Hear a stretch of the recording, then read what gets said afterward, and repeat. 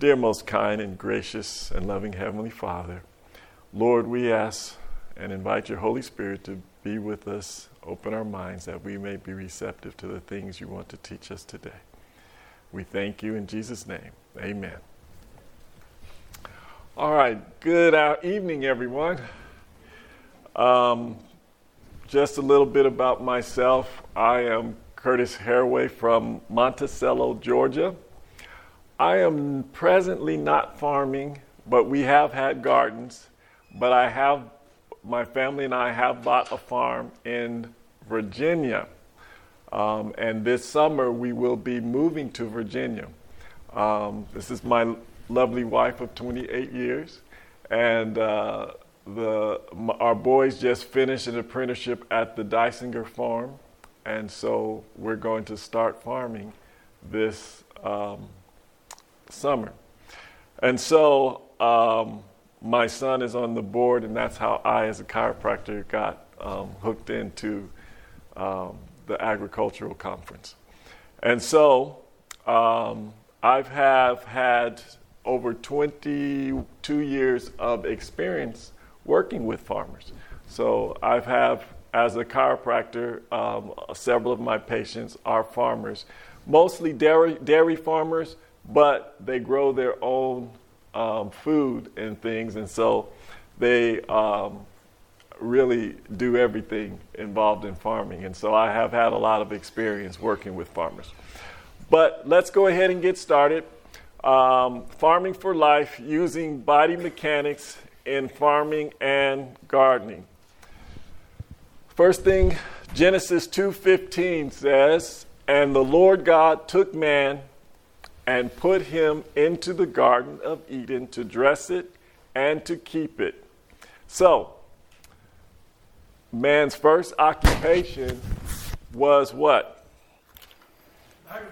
Agriculture, yes. Man's first occupation was agriculture. And when man sinned, and it was interesting that John last night even was talking about the same thing. When we sinned, that occupation didn't change. Became a little more challenging, but the occupation remained the same. And so farm work, according to the National Institute for Occupational Safety and Health, they said farm work is hard work, and farm workers feel the results.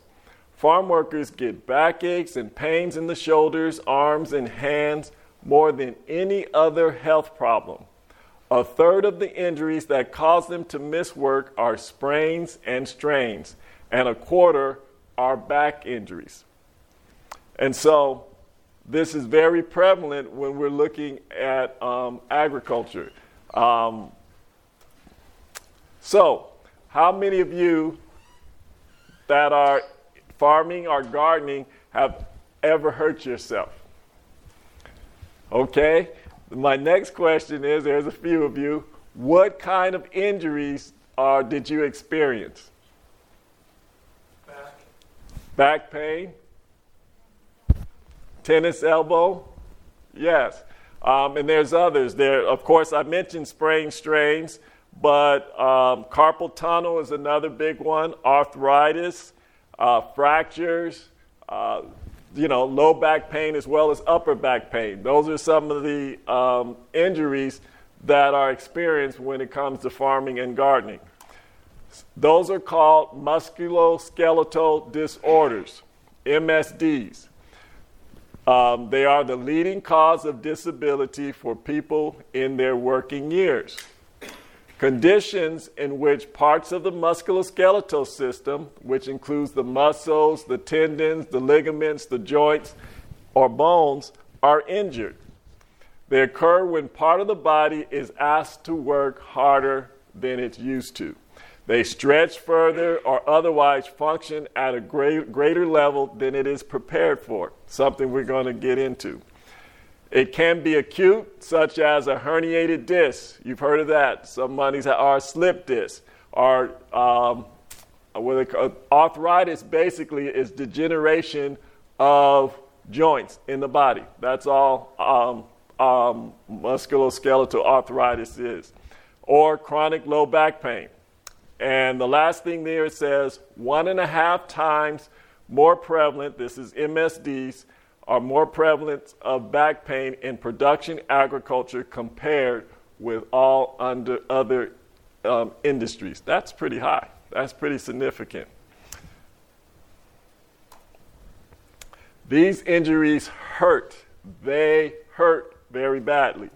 In a few ways, they can affect not only the worker's body, but they also affect the worker's earnings as well as the grower's profits. So that's 3 ways, and when someone's out of work, you can't make money. They're not out there working, profits are not coming in. It's loss of the ability to earn, which ultimately hurts whoever the owner is, whether it's yourself or your hired, your boss, per se. Many people in the farm industry may believe that these kinds of tasks and the resulting sprains and strains are just an unavoidable part of farm work. And that's also taken from the National Institute for Occupational Safety and Health. But it doesn't have to be that way. Southern states, in an article, this is a company that sells tools to farmers. They made this statement. Did you know farmers and agricultural workers are at a higher risk of musculoskeletal injuries than most workers in the United States? Daily chores like lifting, carrying heavy objects, shoveling, stooping to pick crops, driving farm equipment, and more can cause a lot of unnecessary wear and tear on the human body. Not only do these chores affect the workers' bodies, they can also negatively impact workers' earnings and eventually decrease the farmer's profit margin. That's what we just said earlier. Unfortunately, many in the agricultural field see backache, sprains, strains, and pain in the shoulder, arms, and hands as a byproduct of their jobs. Farm work is hard work. You don't need to make it harder on yourself. That's why farmers are now beginning to incorporate ergonomics into their daily routine. And here's another statement from southern states. Let your workers know that pain should not be a regular part of their jobs. Many farm workers continue to work very hard and fast while experiencing pain. Remind them, that's the one thing. We get going, we're thinking about the profits and everything, and we don't pay attention to how we do things. It results in injury. Remind them that there is no shame in slowing down if you are hurting. In fact, it could benefit the worker and farmer, as the sooner the workers slow down, the less likely they will miss a lot of work or file for workman's compensation. Another part of how it affects whoever the owner is of the farm. Now, body mechanics, the definitions. Green Heron Tool says it is the utilization of correct muscles to complete a task safely and efficiently without undue strain of any muscle or joint. And then Farming with Arthritis Project says it this way, it is the way one's body is held and moves daily doing different activities. So in other words, how you use your body, okay? That is the bottom line. Ergonomics, this is the other word that I've used already. It is an applied science that coordinates the design of devices, systems, and physical working conditions with the capacities and requirements of the worker. That's taken from Webster's Dictionary. Ergonomics is the study of the physical capabilities and limitations of a worker in relation to that person's work task, tools, and environment. Ergonomics seeks to reduce stress on the body and increase safety, comfort, and productivity. So ergonomics, in other words, is fitting the workplace so that your body can be able to do its job with little effect upon the body. Does that make sense? All right. Here are some high-risk behaviors that occur in agriculture. 1, lifting and carrying heavy loads greater than 50 pounds. 2, sustained or repeated full body bending or stooping. 3, high repetitive handwork. 4, twisting and a combination of one or more of these increased risk. 5, whole body vibration. And 6, excessive physical strains. These are high-risk behaviors that are taken on each and every day pretty much, or like it says in number 4, a combination of these can have a negative effect on the body if they're not overcome. So, 1 Corinthians 6:19 and 20 says this, "What?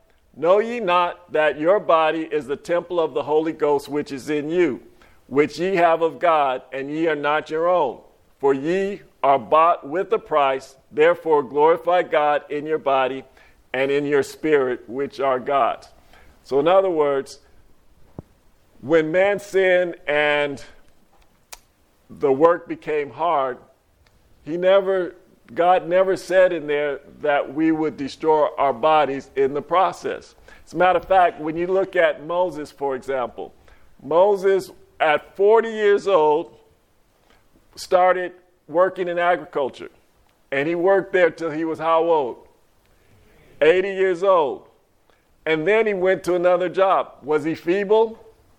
No. Not at all. When Moses died, he basically walked up a high mountain and laid down and went to sleep. And I believe, if I'm not mistaken, 120 by that time. Yes, 120 years old. And so, although the work is hard, it doesn't have to cripple us. It shouldn't cripple us if we do it right. We are stewards, and therefore we're given the Bible, the Lord has even given us the tools that we can use to preserve our bodies. The key is prevention. Erasmus, which was a priest and philosopher, said, prevention is better than cure.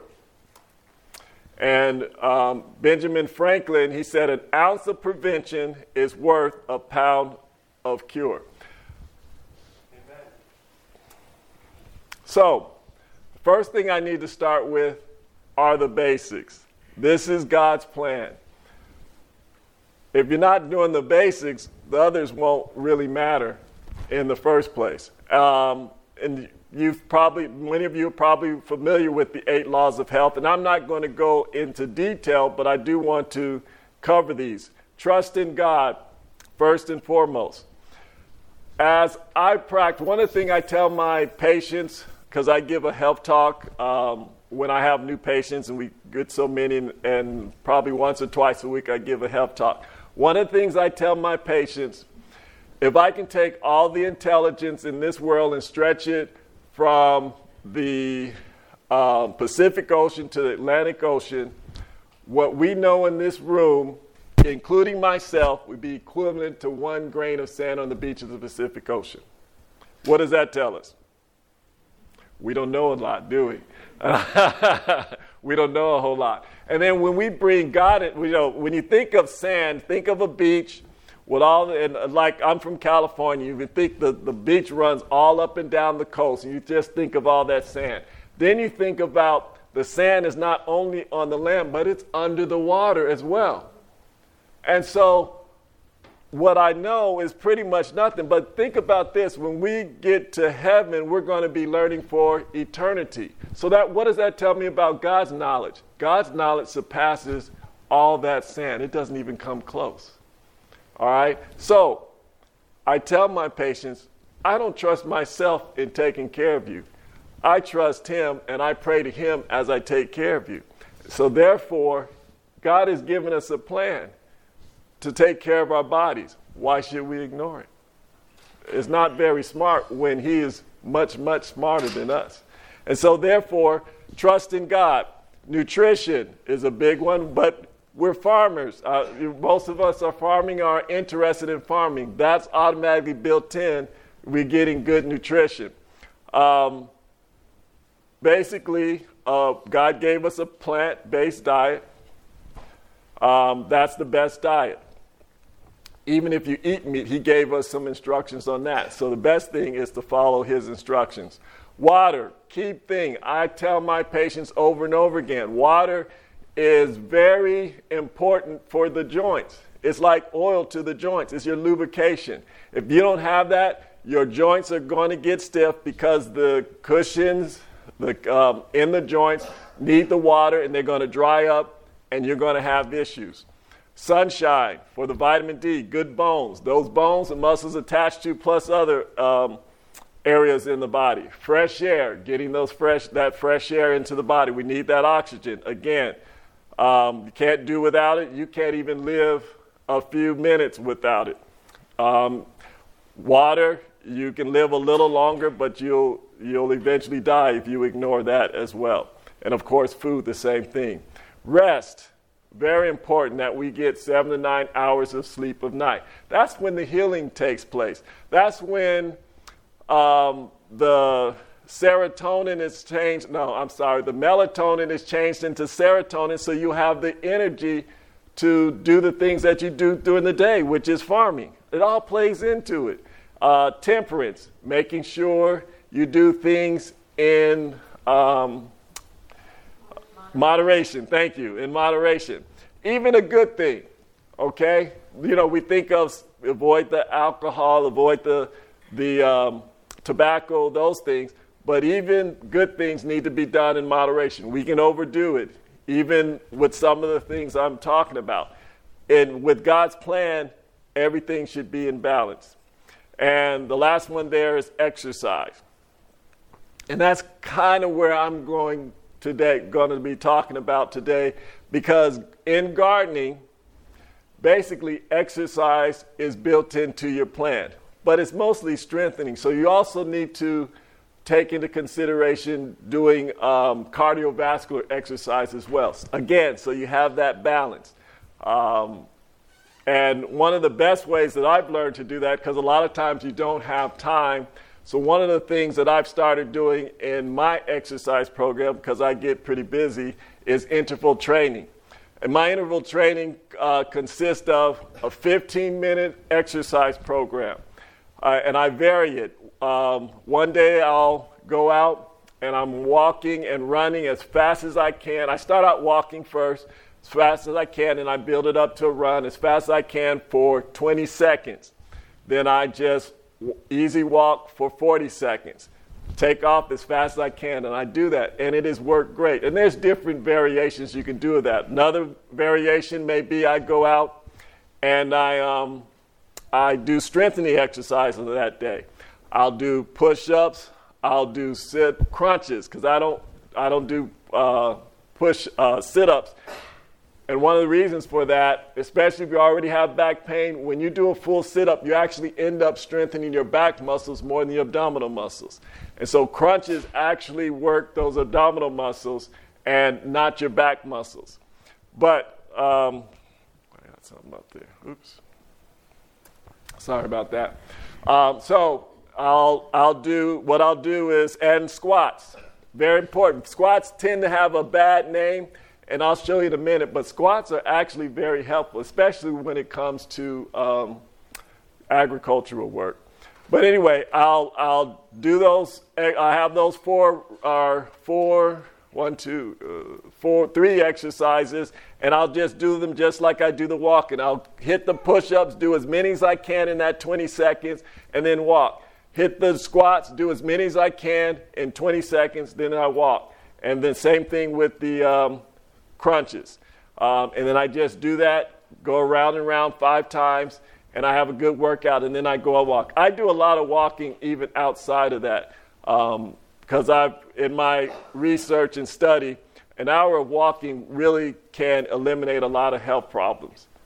Getting out there is great overall exercise. We also have learned recently the rebounder, if you heard of that, the little trampoline, because if you can't walk, if you get on the rebound, it has great benefits, because number one is working your stabilizer muscles that are in your spine, as well as getting your blood and circulation going pretty good.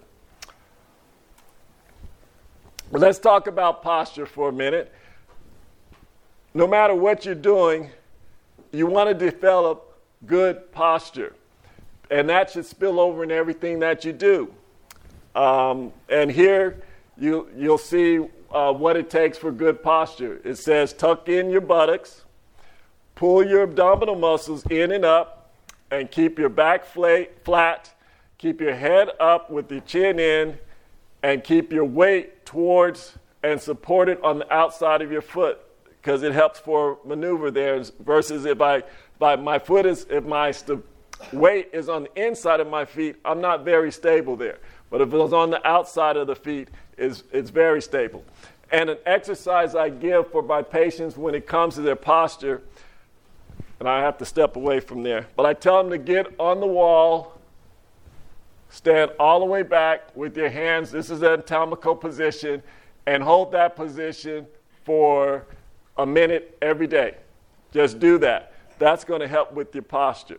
Another good exercise, because when it comes to posture, a lot of people start with building up this, what do you call posture, hump on their back.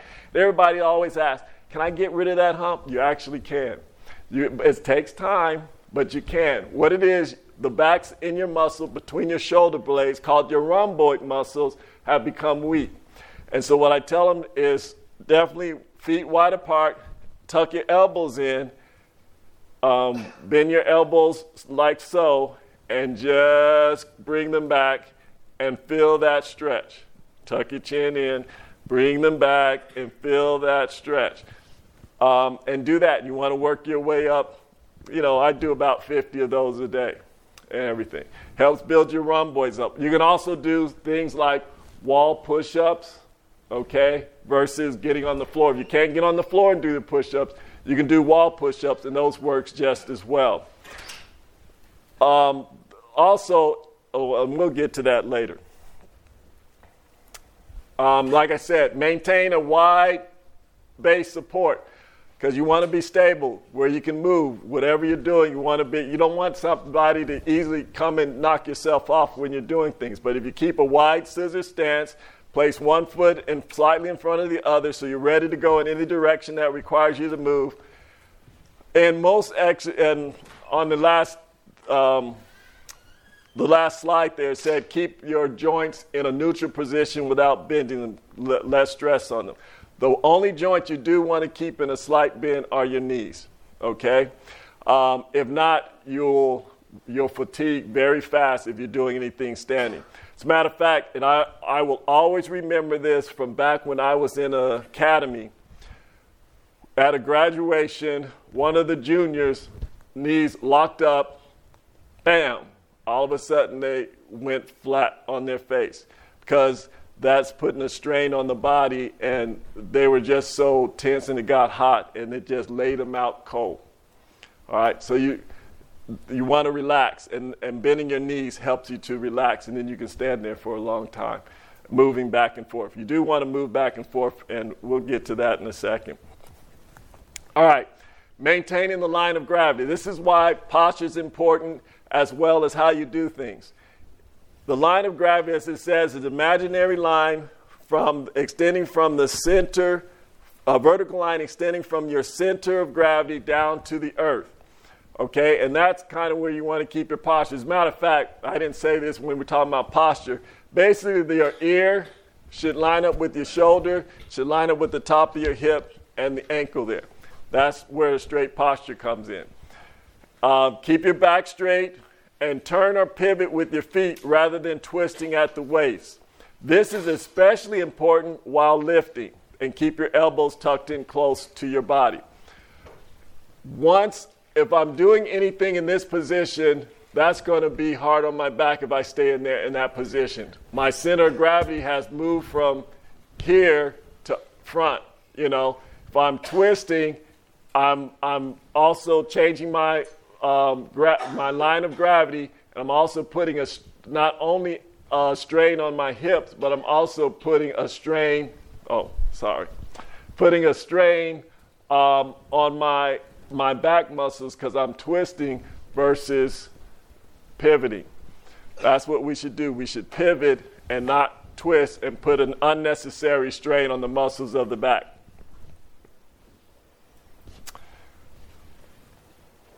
Guidelines for handwork. Avoid placing needed tools or other items above shoulder height, where you're always reaching up. They should, and I'll show you a table with that. They should be out in front of you. Position items that are used often within 17 inches of the worker. When movements are repeated over and over, as in picking or weeding, allow enough time in between for adequate recovery by having the worker alternate with a low repetitive task. For example, a worker who performs a high repetitive weeding task should be given other tasks that don't require repetitive hand motions, like carrying the finishing boxes to the loading area. Provide seated jobs. Sitting down while working reduces the strain on the lower back and legs. Standing causes legs to swell more than walking does. The best jobs are ones that allow workers to do different types of work, changing from sitting to standing to walking and back again. And I said I would explain this. When I'm standing in one place all the time, basically the blood in my body is just pooling down to my feet and legs. That's where you get the swelling from. In addition to the muscles helping with movement of the body, the muscles also help to pump the blood back up to the heart. So therefore, that's why you want to move, okay? And if you're in a position for a long period of time, your joints get fatigued, and so you want to change every so often. Even if the change may not be, like it said there, going from weeding to carrying a box, but even if it's just changing the position you're in a little bit, that will help, okay? So move. And like I said, one of the things you want to do when you're standing, and my notes go into this, I'm getting ahead of myself, but like rock back and forth and everything. Just keeping some motion in your body and not just staying perfectly still. Allow foot and knee clearances for both standing and sitting workers so they can get close to the work. So you don't want to have anything out in front of you that is blocking you from getting to the work that, again, it takes you off your line of gravity, your center line of gravity. Does that make sense? Here it is, a table here. Positions items that are used often close to the worker. And you can see the light gray area is where you want to put the items that are about 13 to 17 inches from you versus 21 to 25 inches or further out are those things that you have to reach for. But you want to work in this area here. Again, we don't want to do the reaching and everything because if you stay in that position for a long period of time, your body is going to fatigue. And the reason for that, a fatigued body will set you up for injury if something happens, okay? Like a sudden move or something like that. And you're like, wow, why did I do that little movement and my back just went out? It's fatigue. Guidelines for handwork. Provide floor mats for standing workstations to reduce foot fatigue. Again, there it's cushion. One of the things that I find, like I said, not only am I working with farmers, but I'm also working with a lot of factory workers out where I am. And they're working on hard floors. And they're like, I was at work all day and just walking on the floor. I don't understand what happened. Well, that hard floor doesn't give, and your body is absorbing that stress. And so floor mats are a cushion that help reduce that. And for standing work, use the proper workstation height. And here's a diagram showing you kind of what the perfect height guidelines are. If you're working with something that's not tall on the table, then they give you some guidelines there, but you really have to look at what your body type is and what you're doing.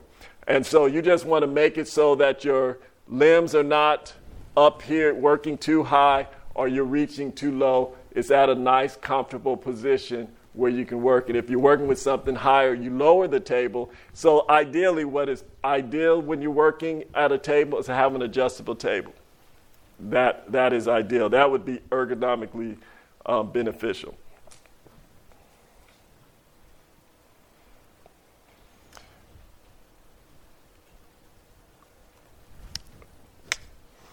One of the things I want, we'll get to that. Techniques for reaching. Stand directly in front of and close to the object you're reaching for. And when that object is too high, use a stool or ladder for high objects. Reach straight for the object and avoid that twisting. Rule of thumb, if you keep your nose between your toes, you're going to be better off. Minimize the distance you must stretch. Okay, again, that stretching takes you off your center of gravity. If that stool stumbles, you don't have the quickness necessary to recover before it goes over. But if your center of gravity and you're reaching, if something happens, you can recover quicker. What to do instead of bending at the waist? Because that's the habit a lot of us do. When we see something, we just automatically reach down and pick it up. That is the improper way. The proper way is to squat, bend at the hips and the knees. Use your leg muscles to return to the standing position. Squat like a toddler. If you're ever in doubt what you need to do, look at a little toddler, okay? They will demonstrate the perfect posture for you. And I know in other countries, they'll work in the garden for hours in this position. Not that I'm promoting being there for hours, because you do need to change your position, but that is the perfect position. You can stay in that position for a long time. The problem is we've got out of the habit of squatting, and so we can't do it anymore because our muscles are weak, and it's your quads and your hamstrings are your biggest muscles in your body, and your femur is your biggest bone in the body. So utilize them. So you got to go back and relearn that. And that's where I told you where squatting comes in. I know before I started my interval training, every time I squat, my knees would crack.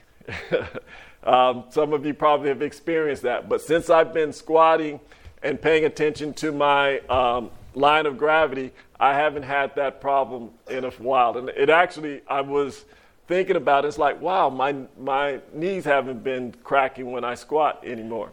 And so now I can actually, it's comfortable for me to go and squat for a period of time, whereas before it wasn't. So you can get that back, but it's just a slow process to build it back up again. So, as a matter of fact,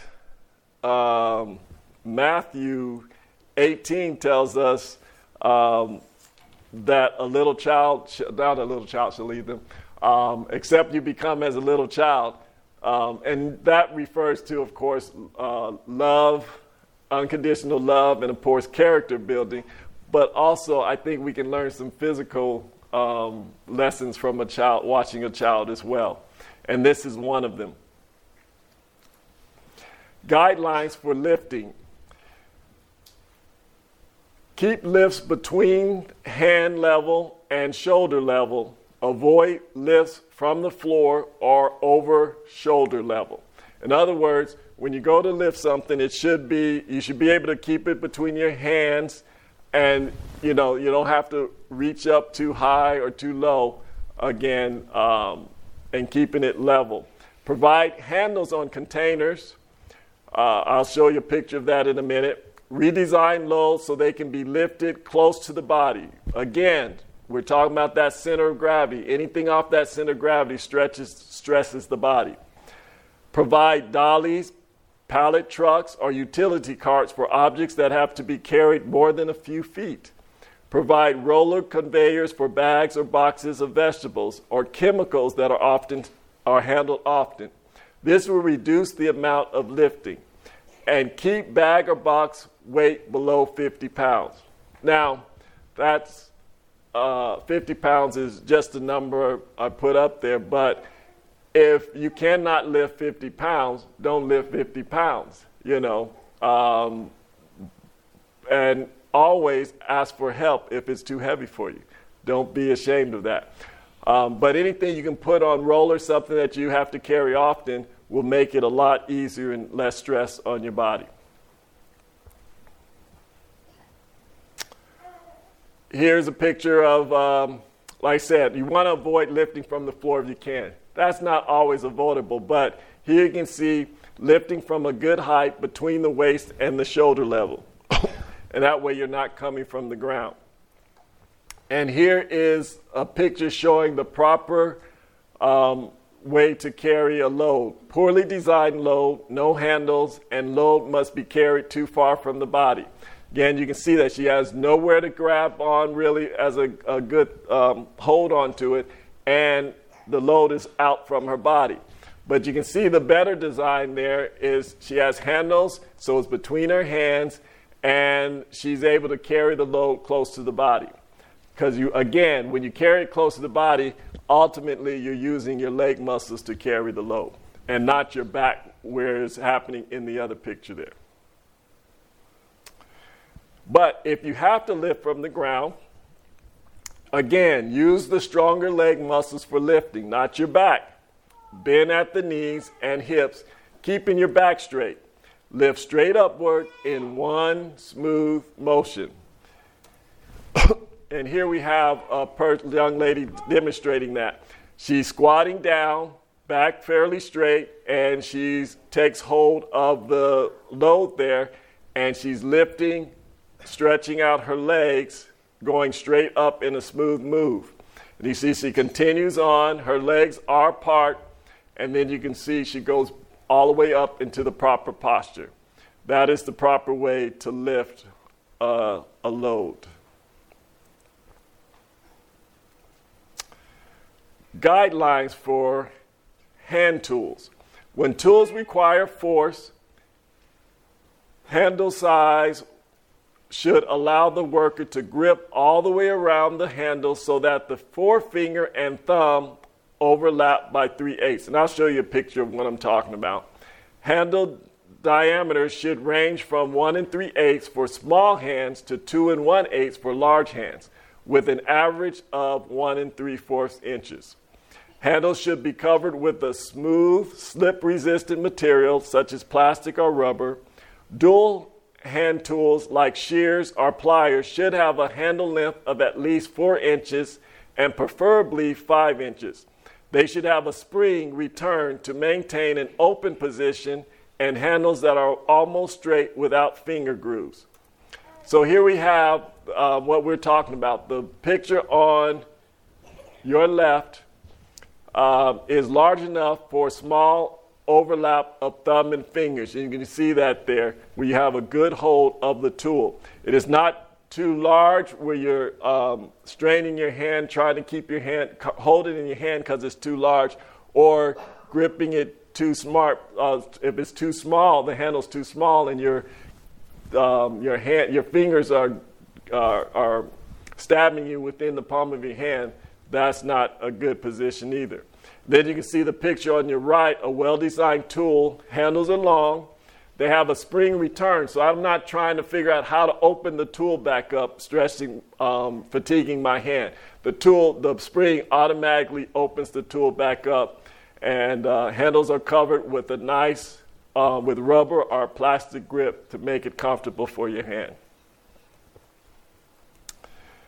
Continue to find tools and equipment that are ergonomically correct for you and therefore safest, most comfortable, and easiest to use. Look for products that allow your joints to remain in a neutral, non-twisted position.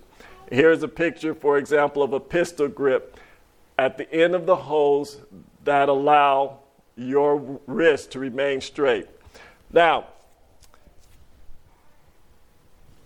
in your wrist, and you've heard I said one of the MSDs is carpal tunnel syndrome. Basically what happens there, it's repeated motion of certain things that you do that causes your hands to flatten out. In what I do, I'm a chiropractor and I adjust patients using my hands. And a lot of times I put my hand in that position. So what I have to do, and let me explain what's happening when I do that. in your wrists are carpal bones.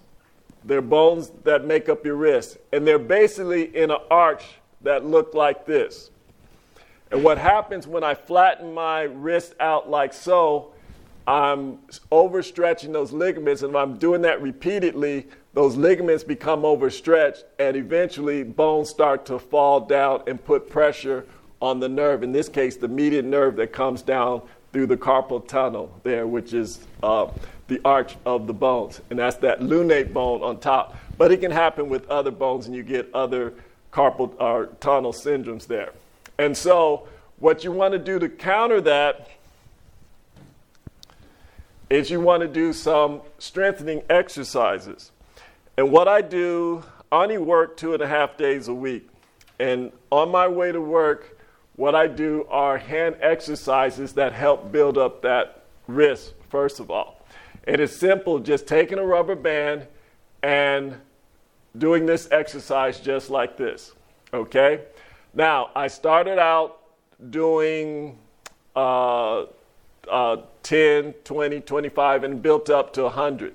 I do 100 of these, but now I use 4 of these rubber bands, and I do 100 of these on each hand on my way to work. When I see quite a few patients a day. And when I first started practicing, after a couple of days, my wrist started hurting. And I was like, what is going on? And it's like, oh, my hand, I'm flattening out my carpal bones. And so I said, I cannot keep practicing like this, doing what I love to do for the rest of my life, unless I counter that. And so I started going back thinking of in my classes, because this is soon after, well, it wasn't soon after, when I started practicing full time. And I was like, I got to maintain that arch. And so therefore, I don't have any problems. Except one time, I had stopped doing my exercises for 3 months. All of a sudden, my wrist just was in terrible pain. And I was like, I haven't done my exercises in 3 months. And that was the cause of it. And so maintaining that, you can skip some once you build up the strength. But I do it every time I go to work, so that doesn't happen again. I actually brought rubber bands to give you so that you can start, because it doesn't matter whether you're farming, which is a lot, but people who work on the computer a lot, there's all kinds of activities we do now that would cause that arch to spread out like that. And that will counter that. And a lot of people end up going to surgery, but I've saved a lot of people from having to go to surgery by giving them that exercise. In addition to the band exercise, I also do rotations each way 100 times. And then I also strengthen my fingers with just a stress ball. And I've worked my way up to 100 of those a day. And then my grip, I do 100 of these every day I go to work. That's my routine on my hands, and I don't have any problems. And the same type, and in addition, is I try to maintain arch whenever I'm doing something to also maintain that. And that is what they're talking about, keeping in a neutral position so you're not straining your wrist with whatever activity you're doing. Continuing with tips for choosing tools, they should, ideally you like adjustable tools. For example, wheel holes whose handle height can be easily adjusted between users, because we're not all the same and they can be easily adjusted. Or buying tools that come in various sizes or are custom made. Green Heron is one of the companies that I pulled a lot of this information from. And actually, ladies and men body types are different. Men are stronger overall, but men are much stronger up top than women are up top. But most tools are made for men. And so, and women's, they're not as strong on the lower part, but they are stronger in comparison to their uppers. So this company, Green Heron, they actually make tools specifically for women's body type. And also, I have some handouts out here. One of the things are references, so you can actually go online and see a lot of these things that I'm talking about. And just so you know, women, you should really buy tools that are specific for you and not depend on the tools that are made for men. It makes a big difference. One of the ones, they are usually heavier. Men's tools are heavier. So you don't want tools that are excessively heavy, and you want to minimize strain and lifting. An example of that, if you're driving a good tractor, you should have a quick hitch that allows the driver to stay in the tractor seat while connecting and disconnecting implements. For example, is in a sense ergonomic for everyone. But if that's not possible, you go back to your posture and how you handle moving, unhitching and hitching back up the tractor. You got to keep the things that we've already talked about in mind to make the stress on your body less wear and tear. All right, and continuing, have grips or handles, as we talked about, that are comfortably fit your hands without requiring too much constriction of the fingers, grip too small, or stretching, grip too big. Allow your back to remain as straight as possible. For example, wheel holes, extra long handle holes that allow you to hold without bending over, or auxiliary handles for shovels, rakes, etc. that provide added lifting leverage and minimize bending. And here's an example of a wheel hoe with extra long handles. And you can see how he's pretty much upright as he is hoeing the garden there. Shoveling 101. First thing there, stand with feet comfortably distanced apart and keep back straight. Knees should be soft, slightly bent, just like with all other activities we talked about earlier, not locked or rigid, and keep elbows close to the body. So this is your starting position when you're shoveling. There's a lot of shoveling that goes on in agriculture. Use leg muscles to push blade into ground.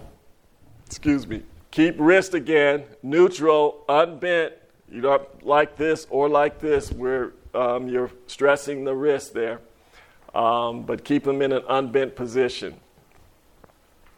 After blade is inserted, slide non-dominant hand about halfway down the shaft of the shovel while bending at your knees, not at your waist.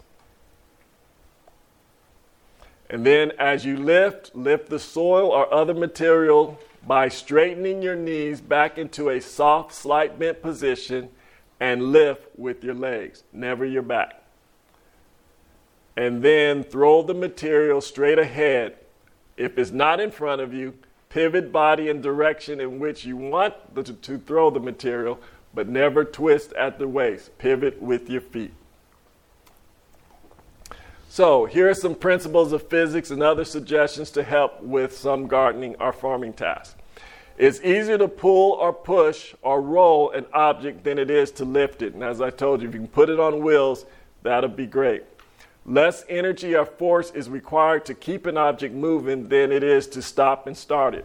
So if you start with something, you might as well finish it because it takes more energy if you stop in the middle and rest and then stop and rest, that kind of thing. Just go ahead and finish it and then rest. Movement should be smooth and coordinated rather than jerky. Use arms and leg muscles as much as possible instead of your back muscles. Keep work as close to your body as possible. Rock back and forward on your feet to use your body weight as a pushing or pulling force. So if I'm pushing forward, use my whole body by going forward on my toes. If I'm pulling, use my whole body to rock back and not at the waist. Does that make sense? And keep your body in good physical condition to reduce the chance of injury. And important, very important, vary your task. I've mentioned that in the thing, but that is so important. Don't keep doing the same thing. Change your task up it gives those muscles a rest while you're working other muscles, and so that you can work longer. Doing any one task for too long puts unnecessary strain on your body. Very important. What does a baby do before they go to sleep and after they wake up? Stretch. Exactly. Stretch. So important. Every day we need to stretch. Again, if you look at a baby, when they wake up, they stretch. What do? We get up and we go running to whatever job we have to go to. All right, so we've lost that flexibility. All right, and so it's very important that we get back to that stretch, that flexibility. And so here are proper stretching techniques. And by the way, is very important, I would say even more important for you to stretch after you do a task as well as it is before. But every morning we need to stretch, but after you do a task, you need to stretch. And here's the reason why. When I'm working and I'm doing some activity, I'm working the muscles, those muscles are tightening up. An unhealthy muscle is a muscle that hasn't been stretched. You've seen these big bodybuilders that come up and they can't even reach up and comb their hair. Why? They're short muscles. But when you stretch those muscles, they become elongated and they build up elongated and they're very flexible. So you don't, just because you lift weights and bodybuild, you need to stretch those muscles because a long muscle is healthier than a short, tight muscle. That sets you up for injury every time. So prior to stretching, do something to increase your heart rate and get your blood flowing to your muscles. Example, running in place for a short time or walking rapidly. Even bouncing, like I said, on the rebounder for those that can't walk or run. Perform balanced stretching. That means you should always stretch the muscles on both sides of your body evenly. Don't stretch one side more than the other side. And going back to varying your task, I also am in a community that works with a lot of golfers, a lot of tennis players, and baseball players, as well as agriculture farmers. And one of the things I get on all of them about, vary your task in that don't always use the same side to do your task. Change it up also, undo the opposite side. What's happening there, you're building up the same muscles and stretching the opposite muscles, and so you're developing your body in not asymmetrically. And so by varying your task from side to side, as well as varying your tasks I talked about earlier, but changing positions from side to side to do it in, you may not be as coordinated on the other side, but try to change it up so that your muscles can develop properly. If not, you make that up in your workout. Avoid overstretching. Never stretch to the point of pain or discomfort. You should feel only slight tension or a pull on the muscles at the peak of your stretch. In other words, and I tell people, especially those who have injuries, and I start them on a stretching program, only stretch to the point of pain. Don't go past the point of pain. Pain is telling you something. Pain is your friend. If you go past that and try to work past that, you can injure yourself. And when I talk about pain, I'm not talking about the achy pain. It's like, oh, I feel the stretch. I'm talking about pain where it's like, oh, I don't need to go here. It's telling me to stop. That's the type of pain. When you're working out and stuff, you're going to feel, your muscles may get achy and everything. That's normal. But stretching will lessen that every time you do that on a regular basis. Go slow. Always stretch slowly and evenly. It's not a race. Hold the stretch for about 20 seconds and release slowly as well. So your stretch is a nice slow stretch. Never bounce or jerk while stretching. This can cause injury as a muscle is pushed beyond its ability. All stretches should be smooth and slow. Don't forget to breathe.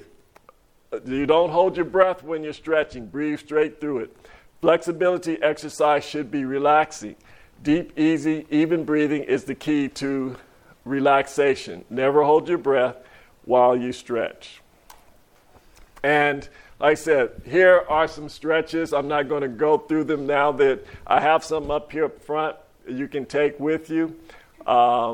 But this is what I give my patients, and I tell them to do these stretches every day. The way I tell them to work into it, to start with the first column and the last column. Once you master those two columns, add the second, add the third, and then in 15 minutes to 20 minutes every day, you're able to do that whole sheet. And these are my references. So we have 4 minutes. If anyone has any questions. Right. The question is asked, is running in place or walking in place a good warm-up before you go into the heavy exercises? And the answer is yes.